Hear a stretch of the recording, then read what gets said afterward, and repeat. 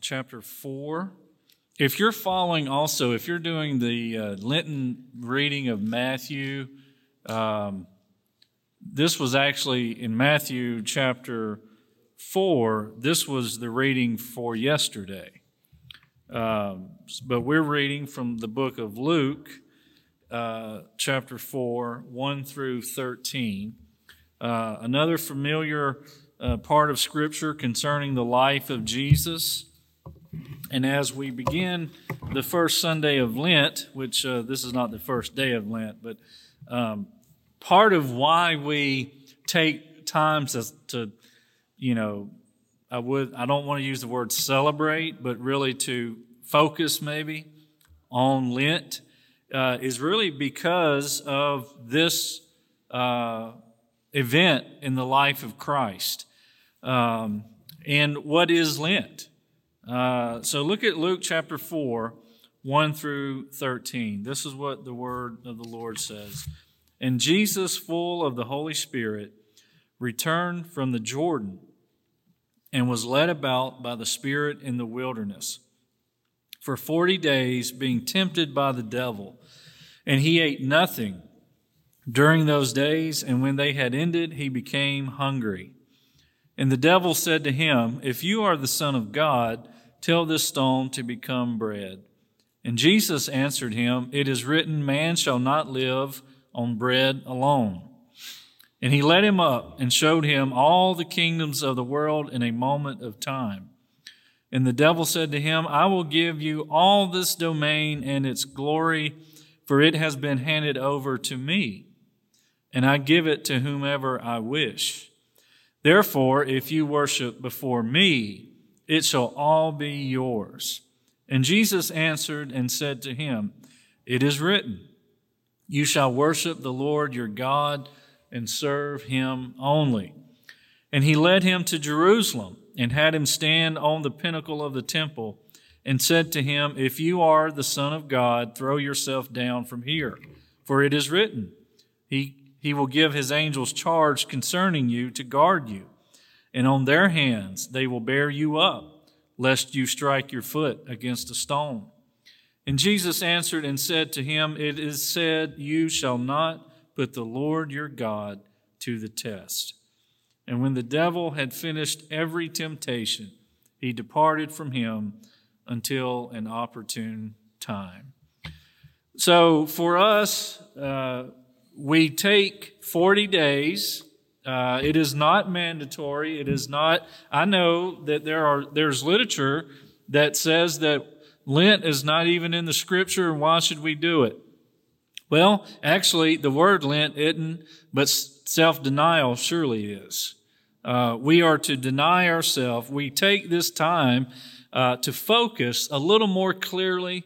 Not that we don't focus on self-denial throughout the year, but this gives us an important time to focus on our own experience of self-denial, of suffering, as we give up whatever you may choose, to kind of hone in on what Jesus went through in these 40 days in the wilderness. So what is Lent? Lent, hopefully, is a time for us to remember, just like we do Advent before Christmas. Unfortunately, it's much less understood. I think Advent is easy for us to understand because we look forward to something. Children are taught very early how to look forward to Christmas morning. So when the pastor gets up and starts talking about looking forward to Christmas, it just clicks. We get it, right?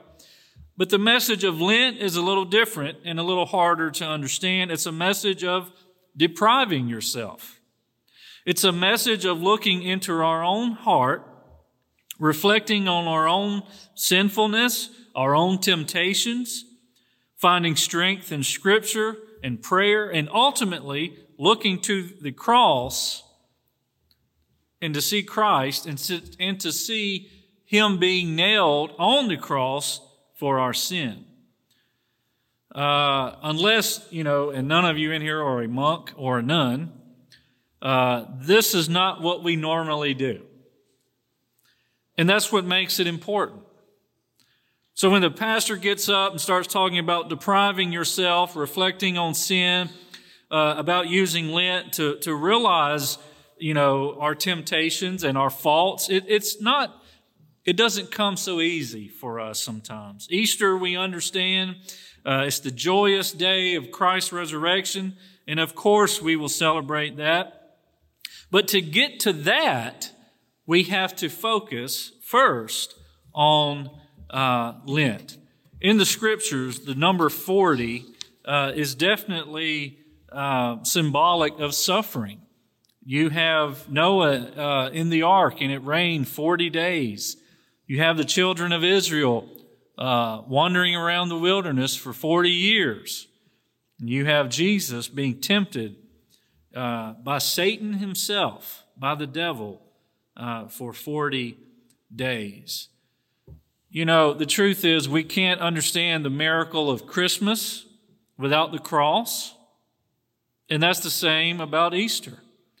We really can't be that great, it can't be that great a celebration until you focus on the suffering. We cannot know the true excitement and joy of Easter without knowing the darkness, the pain, the sacrifice of the cross. And so it's important, and it's no coincidence that we look at the temptation of Jesus. For a lot of denominations, the first Sunday of Lent is kicked off with the reading of the temptation of Jesus.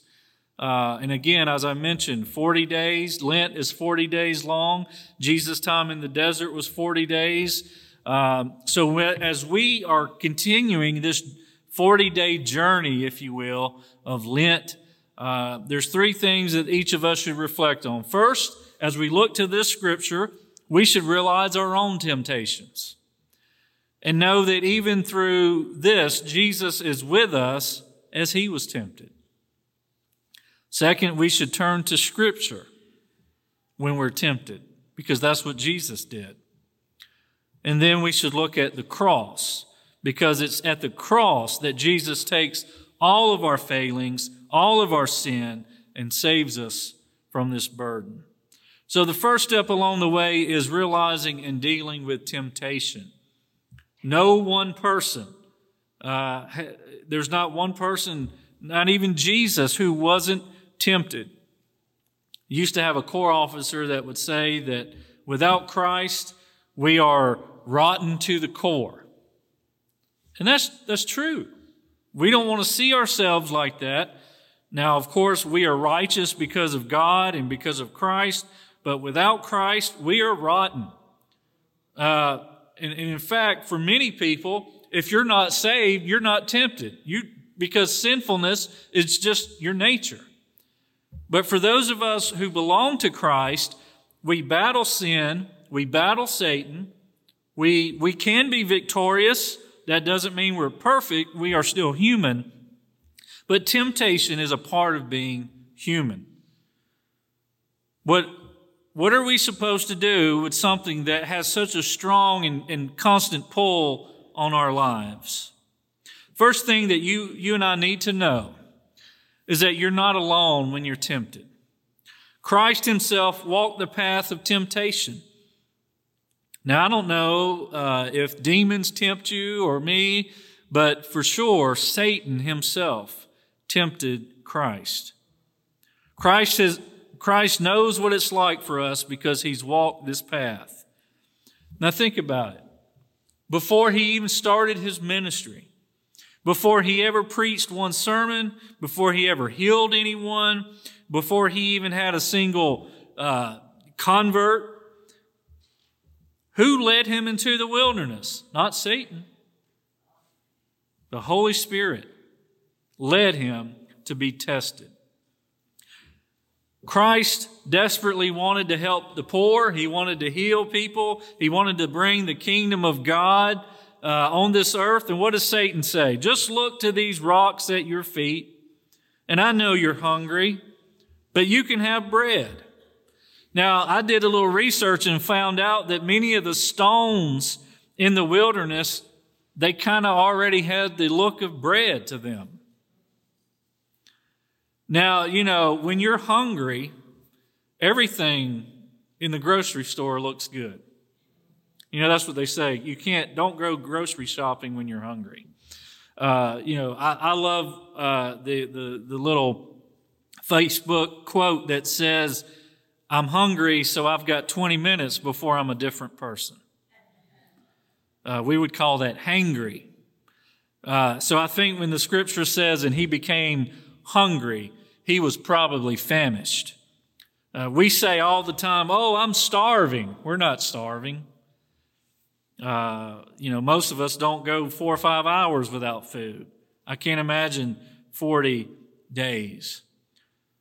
And Satan knew that he was hungry. Satan knows your temptation. There's not two people today who have the same exact temptations. There are some people in this world that can barely go in the grocery store and see alcohol without being tempted. That's not me. Now, when I see a box of Krispy Kreme donuts, that's when I have to start praying. Right? They're all different. All of our temptations are different. All of these temptations that Jesus faced, they were different temptations. One was for nourishment, something that we all need. And then look at the next temptation. Verse 5, it's very interesting to me. It says he led him up and showed him all the kingdoms of the world in a moment of time. So I don't know if this was somehow they went around the world, or just in his mind he led him to all these different kingdoms. One of the things that we all deal with is pride. We talk jokingly about this, everybody gets 15 minutes of fame. We like to be known. We like to be patted on the back. We like to sometimes be given awards and applause. And Satan was saying to Christ, "You know what? Won't you be the real king? I can give you all this." I think it's interesting that he says to Jesus that it was handed over to me. Well, who do you think gave that to you? It's interesting to see that every temptation, though very different, was still met with the same weapon, Scripture. It is written, it is written, it is said. Now let me just say this to you. If you don't know the Scriptures, you're not going to make it through temptation. Jesus did not have the Old Testament in his hand when this was going on. He had memorized the Scripture. We today need to still be about memorization when it comes to Scripture. The psalmist said, "I have hidden your word in my heart that I may not sin against you." And so it's important to understand that if we're not reading the Scriptures, if we're not focusing on them, not just during Lent season, but all throughout our lives, then we are powerless when we are tempted. The only weapon that we have, according to Scripture, is Scripture. Everything else that Paul talks about in Ephesians, it's the breastplate of righteousness, the helmet of salvation. All of that is to defend you. All of that is to keep you safe, to protect you. But if you cannot use your sword correctly, you are going to get killed spiritually. You can't help but wonder while he's being tempted if he is seeing into the future at the Garden of Gethsemane and remember praying so hard that his sweat turned to blood, and hear him say, "Father, take this burden from me." It's kind of like Satan is saying, "Here's door number 1, and, you can turn this stone into bread." And it wasn't, what's wrong with turning stones into bread? Because he was using his power. If he did that, he was using his power to benefit him. And yet, Scripture reminds us that everything Jesus did was to fulfill the will of his Father, not himself.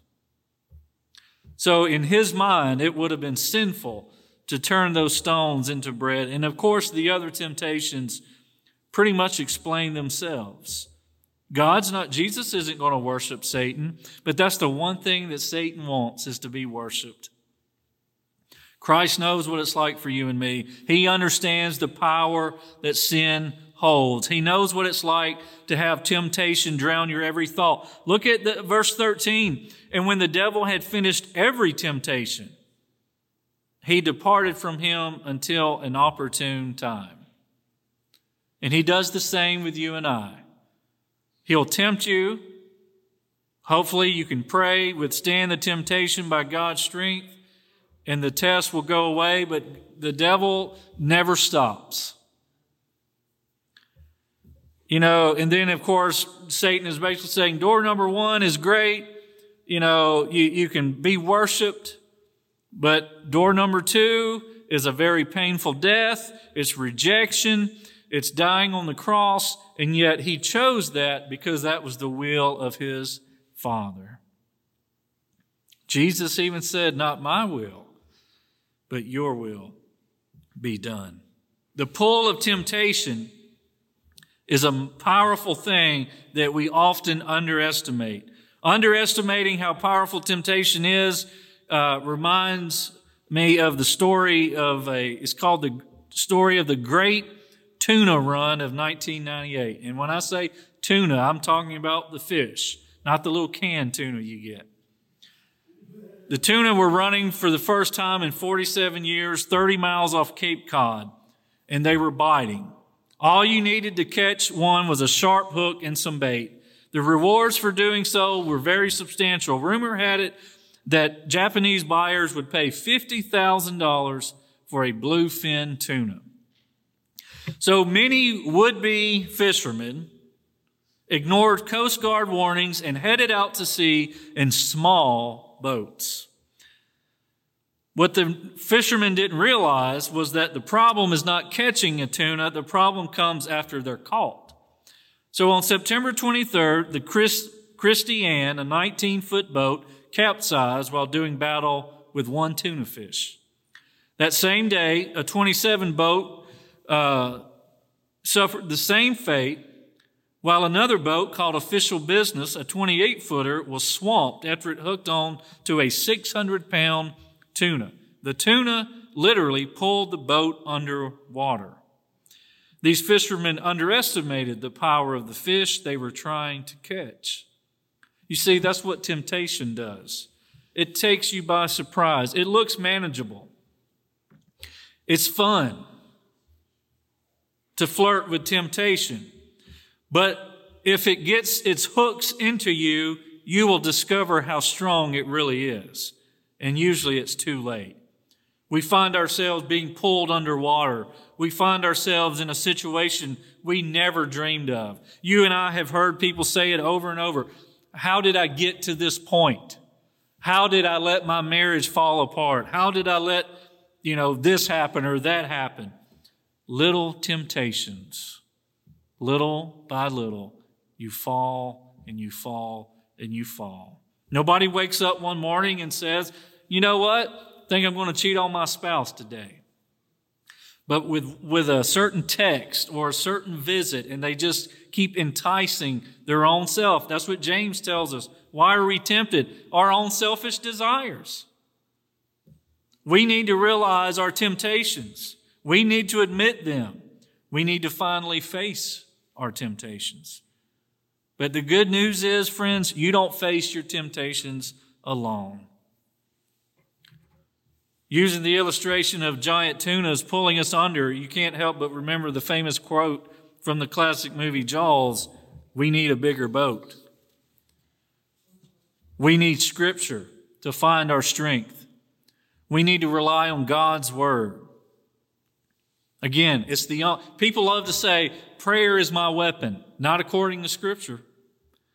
Prayer is wonderful. It keeps us in tune with God. But the weapon that we have is the Scriptures. That's why it's important to put a huge emphasis on this Scripture during Lent. That is why it's important to take some time, maybe time that you don't usually take, to read the Scriptures and to pray a little more earnestly during this time. Think about it, and you don't have to share this, but if any of you have given up anything for Lent, I guarantee you've thought about it a lot. There's that thought, oh man, there's that place I used to go eat lunch, or there's that soda I would usually drink. And it's almost like you open the refrigerator and it all just starts talking to you. You know, I jokingly say Major Donna Murphy brought up Wendy's, and my Mia looked at me like, oh, she's talking about you. I didn't give up Wendy's, by the way. But we're never alone. There is strength in numbers. You ever heard that? God does not leave us to take this journey by ourselves. Temptation is real, but so is God. God gives us tools that we can use to resist temptation. Now, I'm going to give you I'm going to say this to you, and outside of Philippians 4:13, it's probably one of the most misunderstood, misused scriptures ever. People will take scripture that says that you and I will not be tempted beyond what we can bear, but when we are tempted, God provides a way of escape. People will take that scripture, though, and say, God will never give you more than you can handle. Yes, He does. That's not temptation, that's life. But God will not allow you and I to be tempted to the point where it will overcome us. There will always be a way of escape. It's just, do you really want to escape the temptation? I don't know if you've seen lately on America's Funniest Home Videos, the parents will put out some candy in front of the child and say, now you can't have this until I come back. And they'll have them sitting there just looking at this candy. And sometimes, they'll take a piece, or, they'll play with it. One boy, he just kept playing with it until it was all in his mouth. We do that. Temptation, if we play with it, it will bite us eventually. You've heard the little illustration of the boy wandering around and saying, he's out in the woods and he sees a snake, and the snake says, can you help me? I promise I won't bite you. Can you get me out of this area? And when he picks up the snake, it bites him. He said, well, you said you wouldn't bite me. And he said, you knew what I was when you picked me up. You can't play with temptation and not think you won't be bitten. You won't feel the venom of sin go in you and cause damage. Despite how much we try, despite how much we read the Scriptures and rely on the Holy Spirit, there are times when you will fall short. You will sin, and Satan will not give up, but it's important to understand that he didn't give up on Jesus, and yet Jesus was victorious. You can find strength today by resting in the Scriptures. There will come a time when another temptation will come. Sometimes we're tempted as believers not to do certain things, but think certain things. And yet, it's important to understand that the greatest lesson you and I can learn this day is that all of our sin, all of the things that we fail in life with, have been taken care of on the cross. Waiting at the end of Lent, if you fast forward, is Holy Week. At the end of Holy Week waits the cross. And it is there that all of our failings rest. It is there that sin was taken care of. It is there with the blood of Jesus that we find our true freedom. There on the cross, we receive the greatest gift ever, the freedom for the burden that rested on our shoulders, freedom from sin, freedom from the penalty of death as a result of all of our sin. Christ takes them all. When we say Jesus died on the cross, that's true. But we also need to remember even greater, the Bible says that Jesus didn't just die for our sin, Christ became sin. He became the very thing that keeps us away from God. So as the Son of God takes the hard road, takes door number 2 and dies, He did it for you and me. That's what we need to remember most this Lenten season. Jesus did not take the easy road and give in to temptation to give us temporary earthly relief. He took the hard road, giving each one of us eternal relief. When we fall for temptation, we are taking earthly pleasure over eternal reward. And we need to remember this truth, not just during these 40 days of Lent, but each day that we live, we are reminded that when we are tempted, we're not alone, that we can use the Scriptures, we can identify with Jesus' journey to the cross even a little bit. Probably more than any people on earth, Western culture does not deal well with suffering. Think about it. We basically give ourselves time to suffer, and then we go back to our normal life. But friends, it's in the suffering that we learn who Jesus is. Not just learn from a mental standpoint, but we find out who He is. The Scriptures remind us that if we suffer with Him, we will be glorified with Him. When you're tempted, go to the Scriptures. And when you go to the Scriptures, you will have the weapon that you need. There's only one weapon. It's the sword of truth. It's the Bible, the Word of God, that gives us the ability. We don't have it in and of ourselves, but we have the ability to stand and say, I can withstand this temptation. Evangeline's going to come and play for us, Lest I Forget Gethsemane. And when you think about, Max Lucado actually wrote a book called And the Angels Were Silent. And in that book, he says that it was actually in the Garden of Gethsemane where Jesus found victory. Because it was there where he made up his heart and mind that he would fulfill God's plan for our redemption. And so maybe in this Lenten season, we find ourselves in a place of suffering. We find ourselves in a place that is dark and seems alone. But friends, because of Jesus, you're not alone. Because of Jesus, you have power over temptation.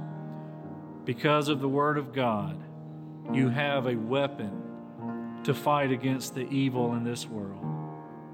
As the song's being played, I would invite you to come and pray. Maybe if you're battling a temptation, or maybe not a temptation, maybe you just need to be closer to the Lord. This is a wonderful, wonderful time of the year to grow close, to get to. We don't like to get close to suffering, but it's in Jesus' suffering that we see how wonderful the resurrection truly is. Give yourself these moments to pray and grow closer to the Lord.